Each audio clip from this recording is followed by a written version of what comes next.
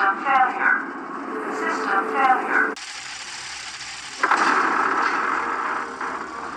Nice place you got here, Locke. Ben's inside in the brig. You ready? Yeah, I'm ready.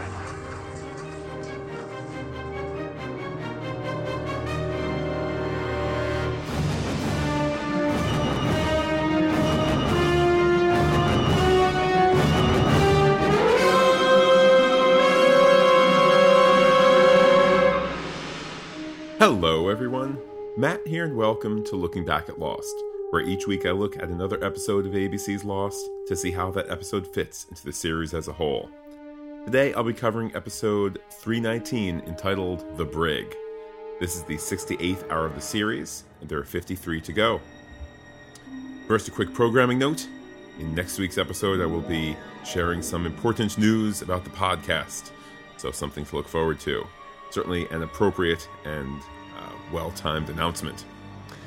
Anyhow, with that, let's jump straight into the Wikipedia summary for this absolutely fantastic episode. In flashbacks, we see the past 8 days from Locke's perspective. Locke asks Ben and Tom why his father, Anthony Cooper, is on the island. As they leave, Ben invites Locke to join them as they prepare to abandon their living quarters, and Locke accepts. A few days later, Locke and the rest of the others set up camp in a clearing in the middle of the jungle. As Locke helps Cindy Chandler put up her tent, she tells him that the others are excited that he's here with them. Ben summons Locke that night and tells him he must kill Cooper in order to become one of them. The others have gathered to watch, but Locke is unable to kill Cooper despite his father's contemptuous taunting of him. The next morning, while Locke is on a hillside overlooking the camp, Richard Alpert joins him. He explains that Ben knew he wouldn't be able to kill Cooper and wanted to embarrass him. He tells him someone might be able to do it for him and gives him a file on Sawyer. The next day, Locke wakes to find the others have packed and are ready to move on. Ben tells him they will leave a trail for him, but that he must stay behind with Cooper and, quote, clean up his mess. If he doesn't bring his father's body with him, then not to bother following. Continuing with the current day story on the island, after a quick conversation with Hurley and Jin, Sawyer heads into the jungle, where he is confronted by Locke. Locke tells him he has infiltrated the others' camp and has taken their leader, Ben Linus, hostage, and needs Sawyer to kill him.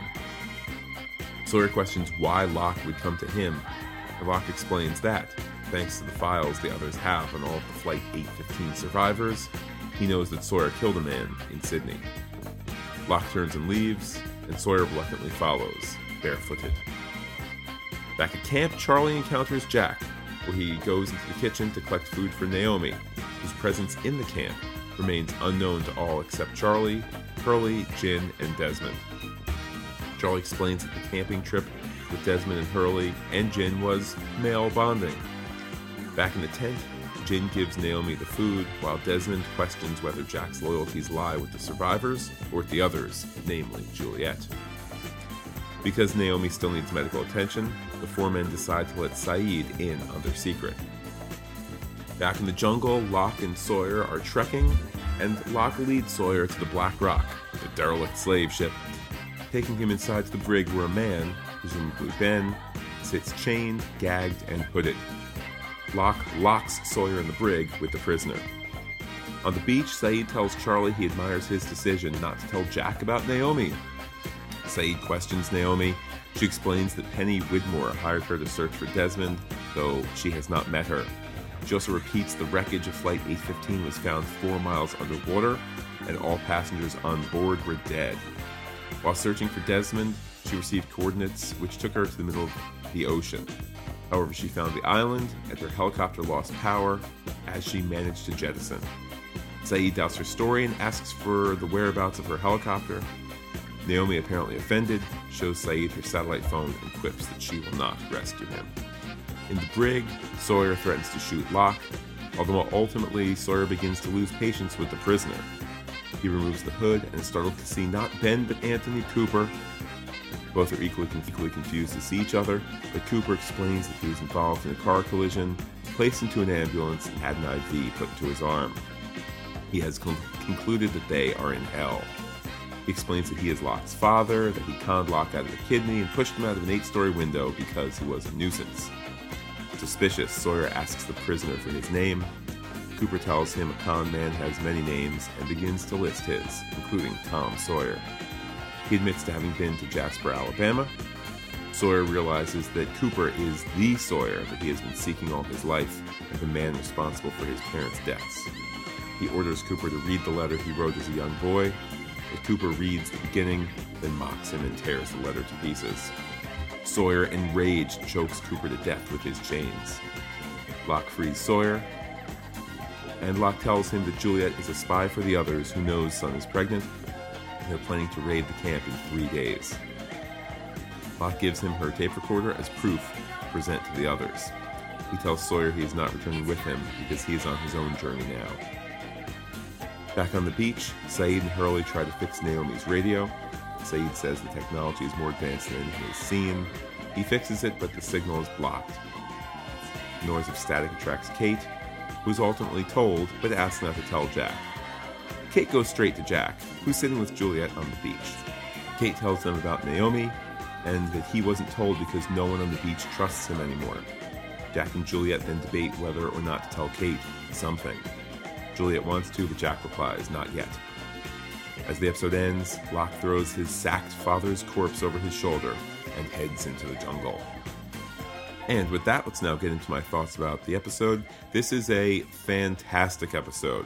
This is an episode that certainly makes up for any of the sins of season 3. It's the type of episode where you can't believe it's as long as some of the other episodes. It has just such energy to it. Wonderful balance between the different storylines. Absolutely just lost at its best.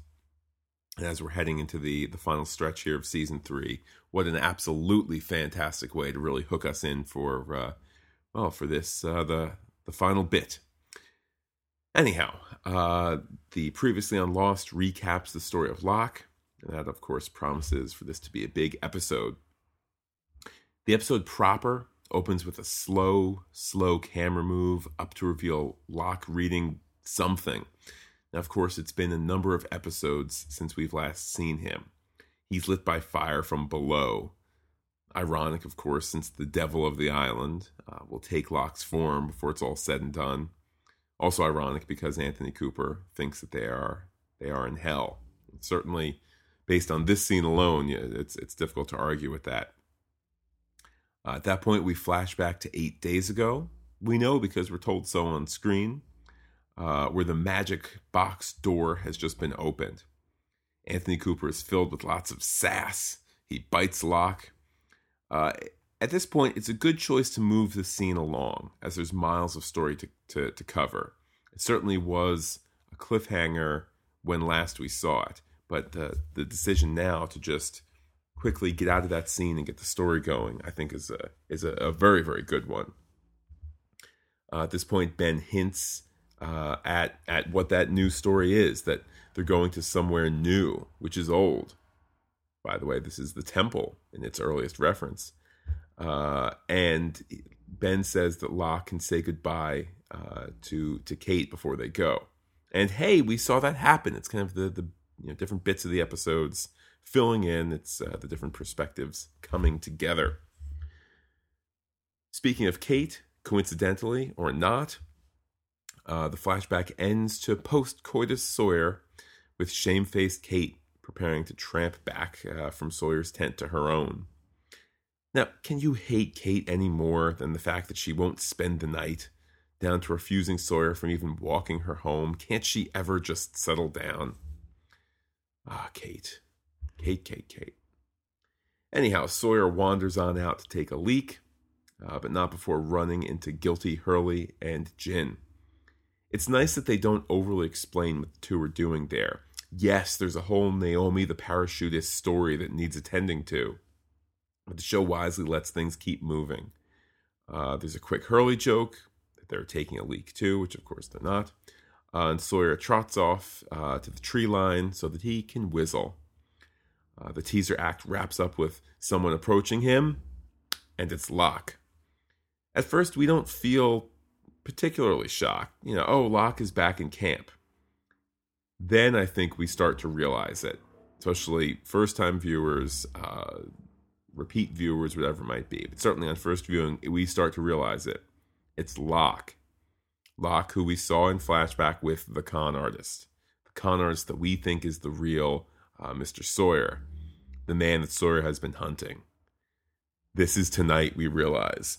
The episode is, at this point, really starts to feel quite real. And in fact, I think that it's welcome pacing, you might say, that at this point the title card appears. We need the title card to let it sink in. Tonight, Sawyer will meet the real Mr. Sawyer, and it's I think in many ways it's the great tension of the episode. It's the great thing that we're wondering, when is that going to happen? When's the big showdown going to occur? Anyhow, after the title card, Locke explains that he's still working for our heroes. Sawyer calls him an undercover other. Obviously a bit of a pop culture reference there. Locke rather, I think, directly and conveniently says that he's kidnapped Ben and has him in the woods, and that Sawyer's to kill him. Sawyer refuses. There's, dialogue from Locke about how, after all, Ben was the man who did all these awful things to you. But Sawyer still refuses, and Locke has the gall to simply walk off. Now, in this case, him walking off, there's kind of a reverse shot in which he's walking away, then he's walking toward the camera.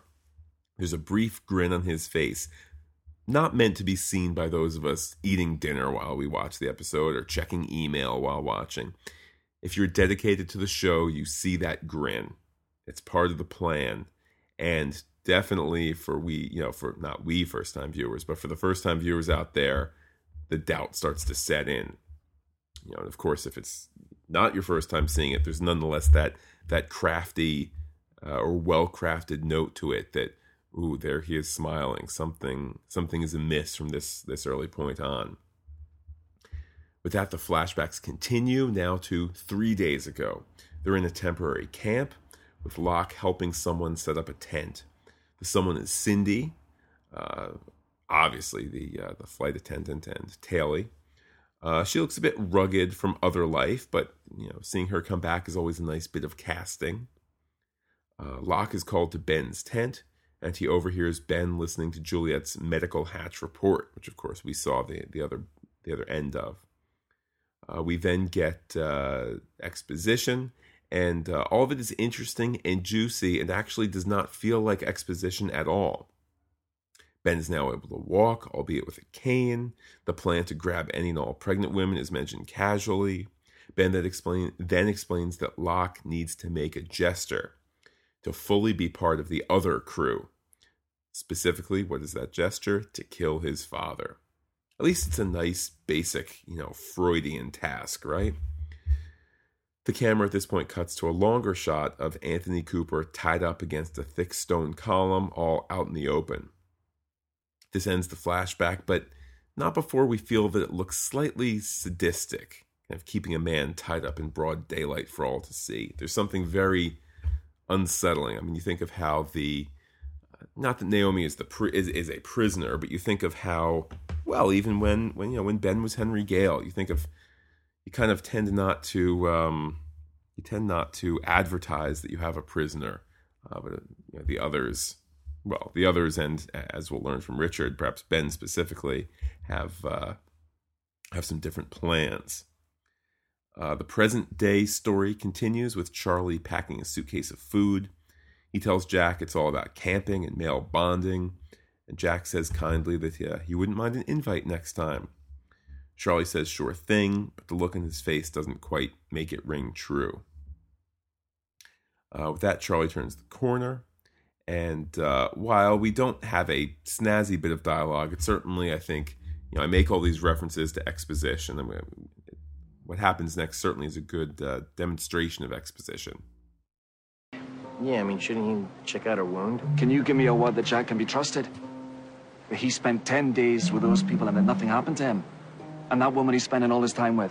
Juliet? Juliet. 2 weeks ago, she had your friends in cages.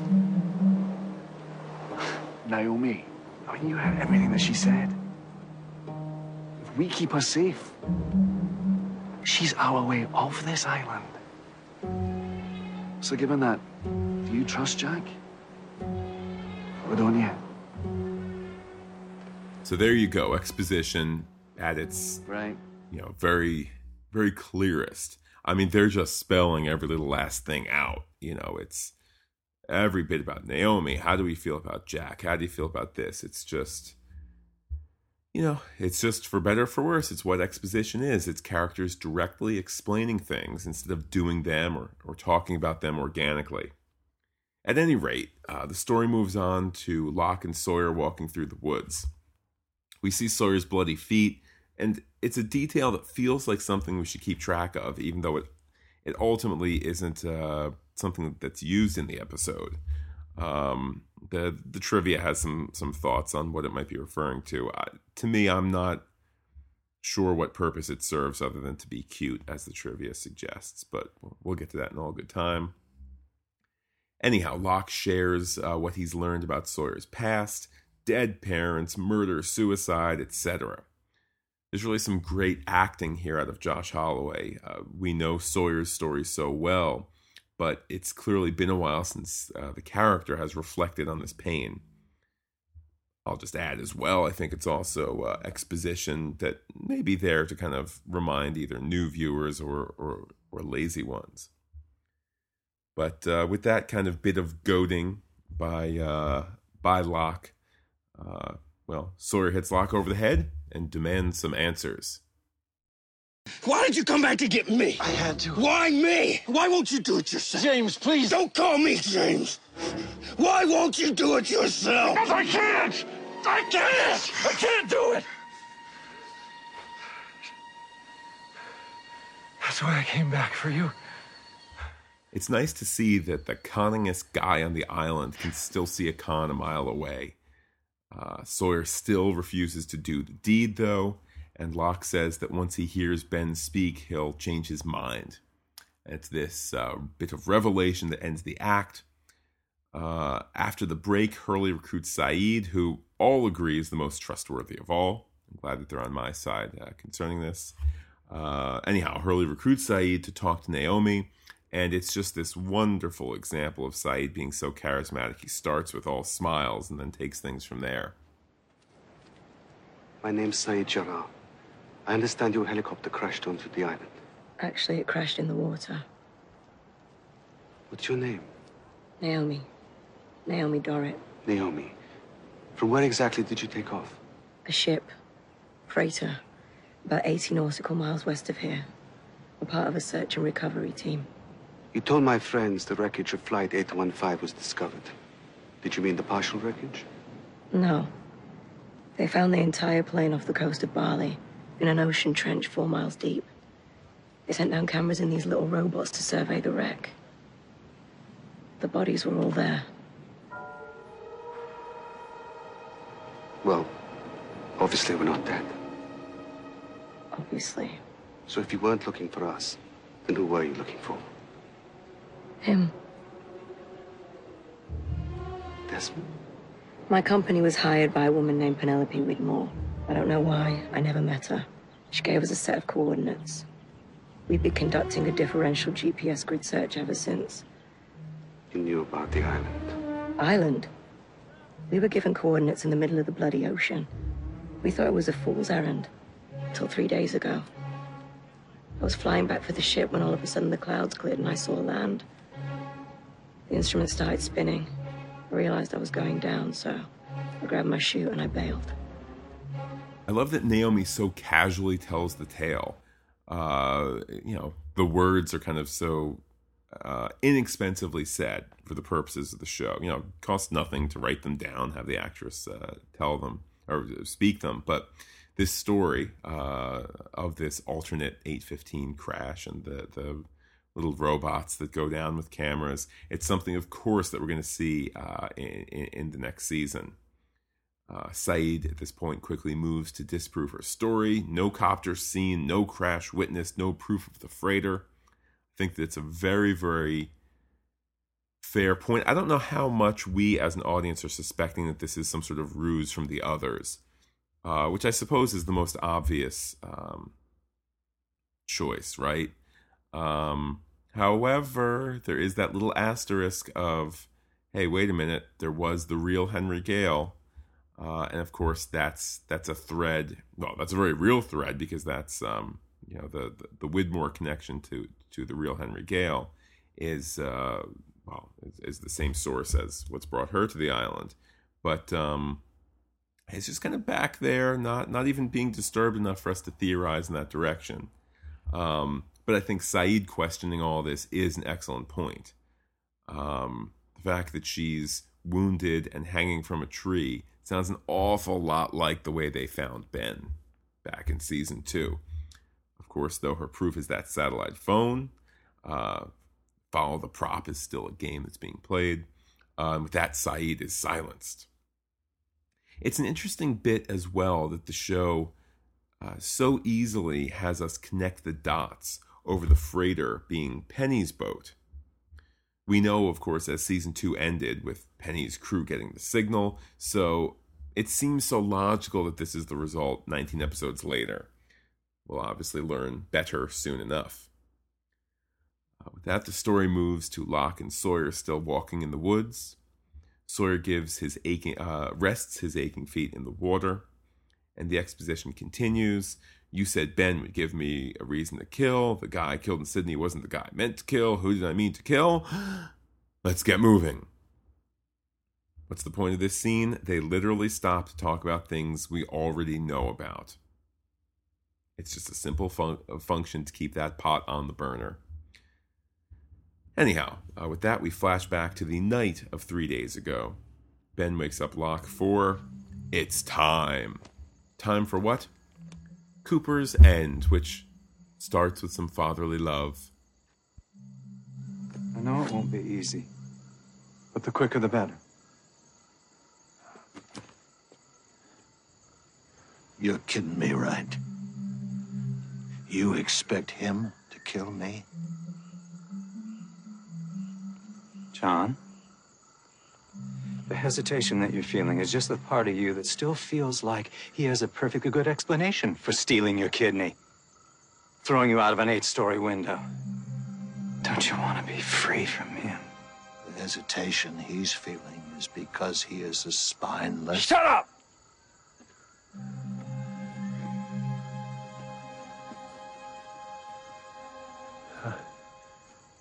I gotta think. Don't think, John. You're wasting your time, Bug-Eye. Me and him have been through all this. All he wants is his daddy. Shut up! I said shut up! You really haven't figured it out yet, have you? Let go of him, John. Why are you doing this to me? You're doing this to yourself. As long as he's still breathing, you'll still be that same sad, pathetic little man that was kicked off his walkabout tour because you couldn't walk.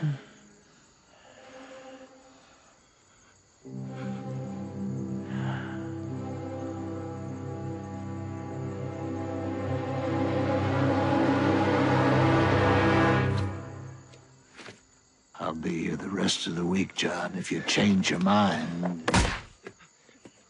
It's an odd addition to the scene that the others slowly make their way out of their tents to watch whether Locke can kill his own evil father. There's also some excellent lighting of Ben. It almost appears in parts that his eyes are completely black, which so suits the scene. Ben declares to the group that Locke isn't, quote, who we thought he was, close quote.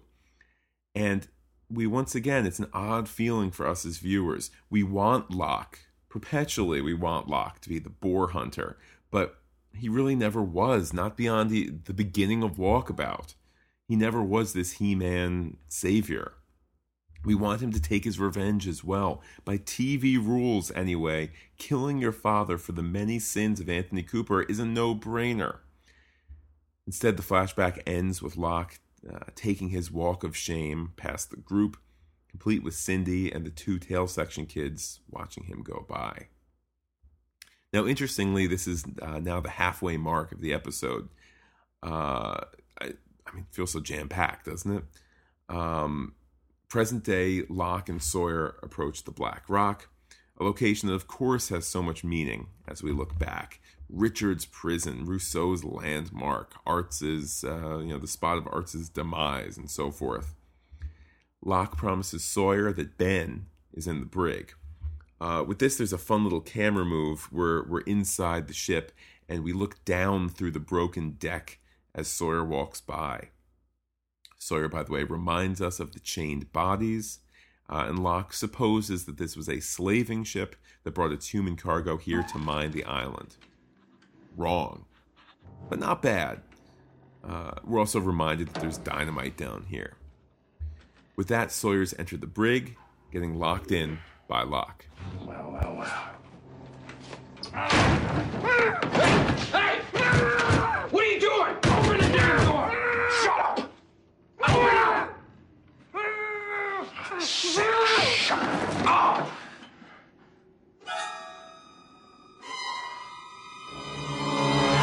Who the hell are you? Now, at this point, I was at the edge of my seat, whether I'm wearing the first-time viewer hat or this multiple viewing perspective. It's Sawyer and the real Mr. Sawyer. That pained letter being read by our mysterious Southern character all the way back in the pilot. It's come to this. We finally have the confrontation, at least the beginning of it. We, of course, have the act break, as you heard. Then Saeed and Hurley fiddle with the satellite phone, which Saeed explains nicely gets static on every channel. He knows this after about 2 channels, so, he's been thorough and all.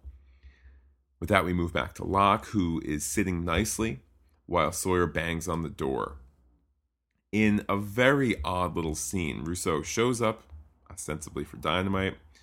It has the feel of guilt from the start of the episode when glowing Sawyer ran into sneaking Hurley and Jin. Again, it's just kind of an odd little scene. With that, we flash back to Sawyer at camp. We see that his hand wound has healed. This, of course, is the hand wound caused by when he was bit by the father, a hand wound which we first saw back in the episode where he came to say goodbye to Kate. And when that episode first aired, there was the question, why is his hand bandaged and whatnot? So really a nice little story arc for the hand wound, if such a thing can be said. At any rate, so Sawyer is sitting kind of at the edge of camp. He's literally looking down. He's on top of a hill. He's looking down at his father, and he gets a visitor. It's beautiful, isn't it? No matter how much time you spend on the island, you just never get tired of this view. But we haven't been formally introduced. I'm Richard. You mind if I join you here? Ah, sure. He wanted to embarrass you. I'm sorry? Ben knew you weren't going to kill your own father. He put you in front of everyone in our camp just so they could all watch you fail. Why? Because when word got back here that there was a man with a broken spine on the plane who could suddenly walk again, well, people here began to get very excited because that could only happen to someone who was extremely special. But Ben doesn't want anyone to think you're special, John. And why are you telling me this? Ben has been wasting our time with novelties like fertility problems. We're looking for someone to remind us that we're here for more important reasons. What do you want from me? I want for you to find your purpose. And to do that, your father has to go, John. And since you're not going to do it, I'm going to suggest someone else.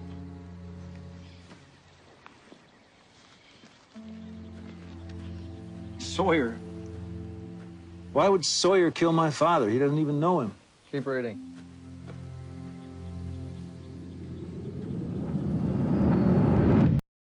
This is the first time that we've seen Richard not being a lackey It's the first time where he isn't Ben's right-hand man, the helper, the person who it seems bows down to Ben. This certainly sets up future conversations, and it also explains why Locke went to get Sawyer, although I think that we were light years ahead on that one. Flashback ends, and Sawyer is still trying to find his way out of the brig, and the show wisely decides to give Anthony Cooper some actual, lines for him to say. He is, of course, such a fantastic actor. Kevin Tighe is, as you'll hear here. My son, as in I'm his father. You do speak English.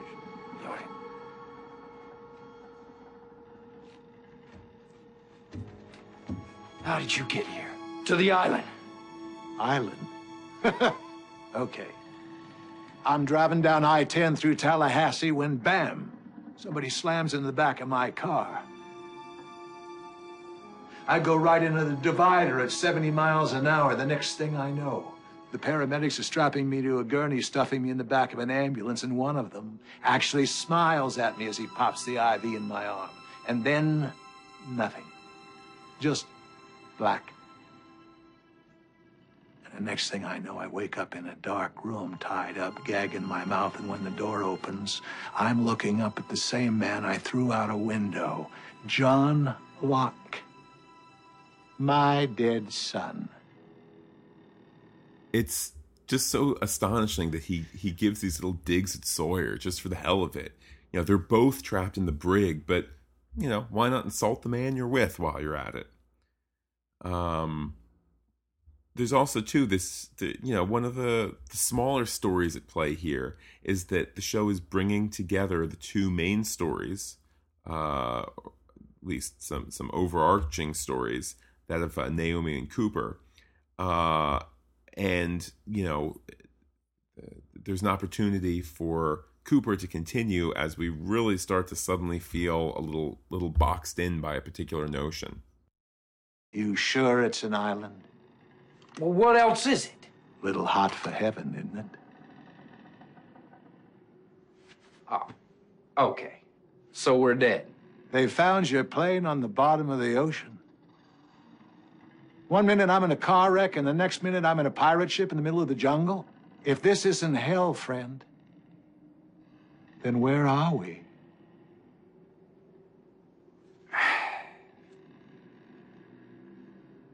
Why did you throw Locke out a window? He was becoming a nuisance. I don't think that we ever really bite at the notion that they're dead, if for no other reason than the fact that Penny and her Argentinian snow friends did see the Swan Hatch explosion at the end of season 2. If anything, though, I think that this is an example of a bit of a literary trick. They're kind of trying to, at least in the overall notion of the series, with the idea that we can look at the series as a whole,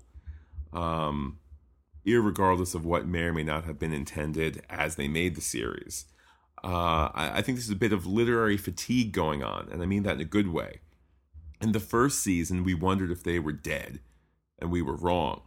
In the third season, characters wonder if they're dead, and they're wrong. When we get to the 6th season, they're dead. Simple as that. They're dead. They're dead the entire time of those flash sideways in season 6. But anyhow, enough pondering of the future. Back to Cooper. He isn't done, although, of course, he soon will be. Con. Yes, sir. Conned.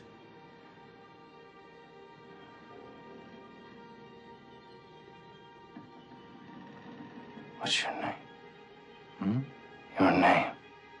The con man goes by many names, friend.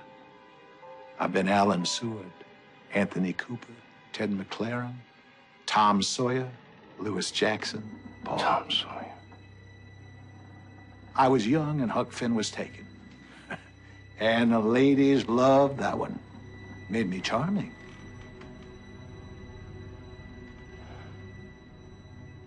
How about that? How about what? Sawyer's my name, too. That's a hell of a way to end the act.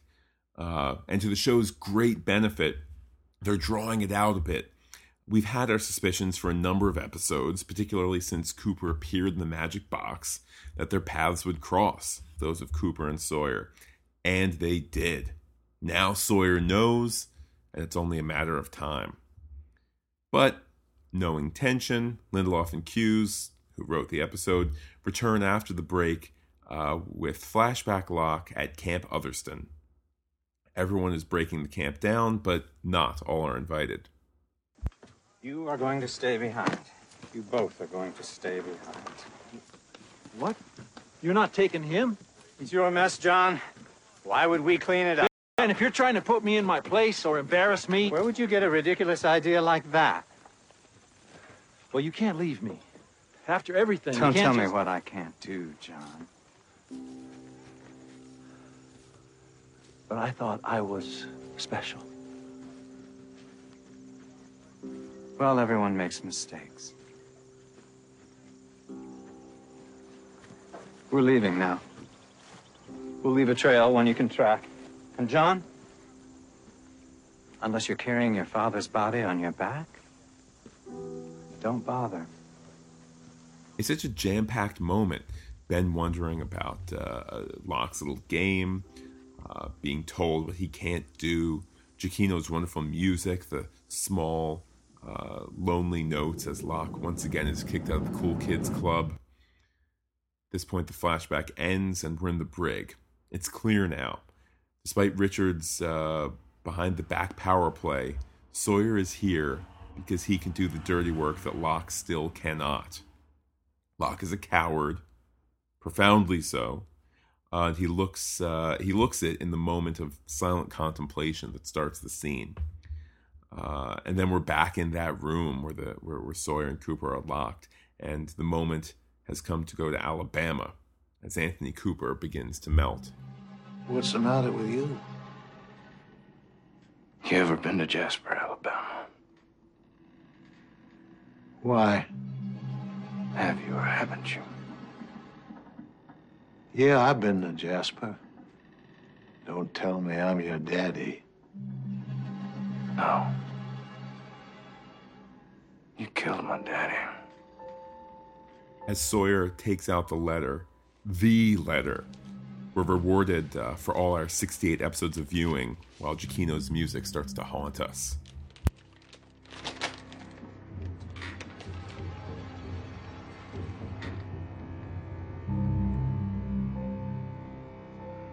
Read it.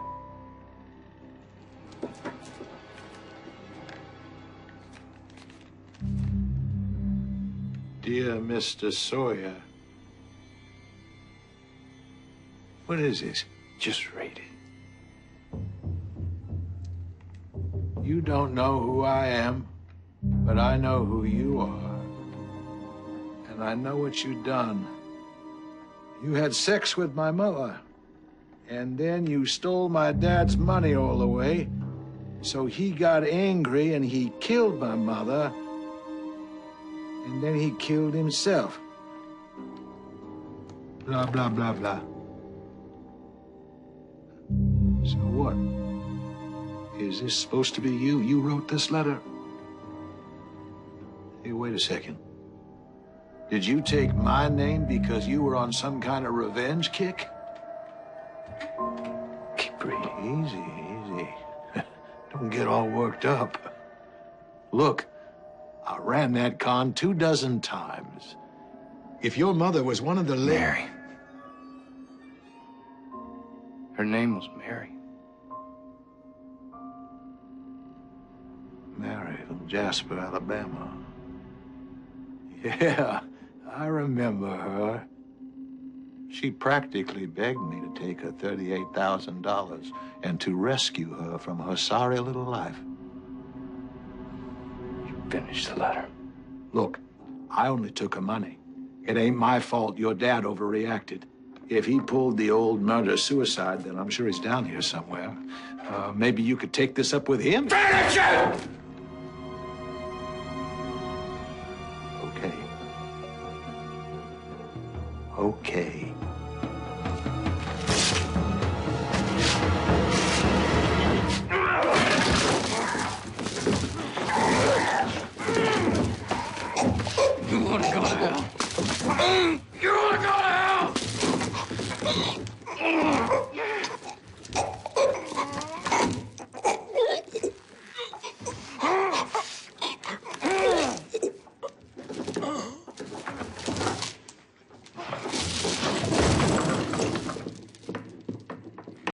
It's what we wanted, and it really doesn't feel like murder at all. It's kind of catharsis, certainly for Sawyer, if not us. Locke enters looking grim and thanks Sawyer. But for what? For giving him a chip on which he can get back with the cool kids? For freeing him as well? And also, let's not forget the irony. Locke will die the same way.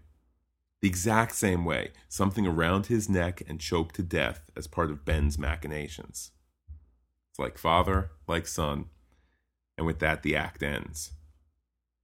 We return with Juliet and Jack canoodling at lunch, off to the side. Kate confronts Jack, finally spilling the beans that none of Jack's friends, want to tell him that there's an alleged rescuer recuperating in Hurley's tent. It feels a bit necessary, Kate explaining it all, or perhaps it feels a bit unnecessary as well, but with Juliet's steely, almost knowing looks, the scene takes a twist. We should tell her. No. Tell me what? We should tell her. Not yet. Ah, mystery. Ah, foreshadowing for future episodes and future plans.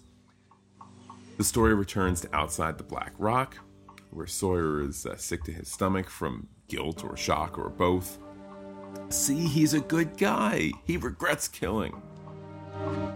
With that, Locke drops the bombshell. He knows that Juliet is a mole, and there's going to be a raid on the camp in 3 days.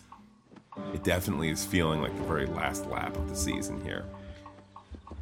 Sawyer, with that, walks back to camp, and Locke collects his things, including the body of his father, to lug back to Ben and company. It feels like a weight, not just physically either. It's his lie of manliness, his lie to be the walkabout hero, his lie that he belongs on this island. And that's how they end the episode. It feels a bit mid-story, but of course that's the case. It's the last couple of episodes here for the season, so if it feels mid-scene, it's because we're being tugged towards the fantastic, sad, wonderful, epic end of season 3. Profoundly so with that final episode. But with that, let's get to some of the bits and pieces from Lostpedia. They mentioned, just for the sake of being official, Locke's hand was injured and wrapped and left behind because his father bit him in this episode's first flashback.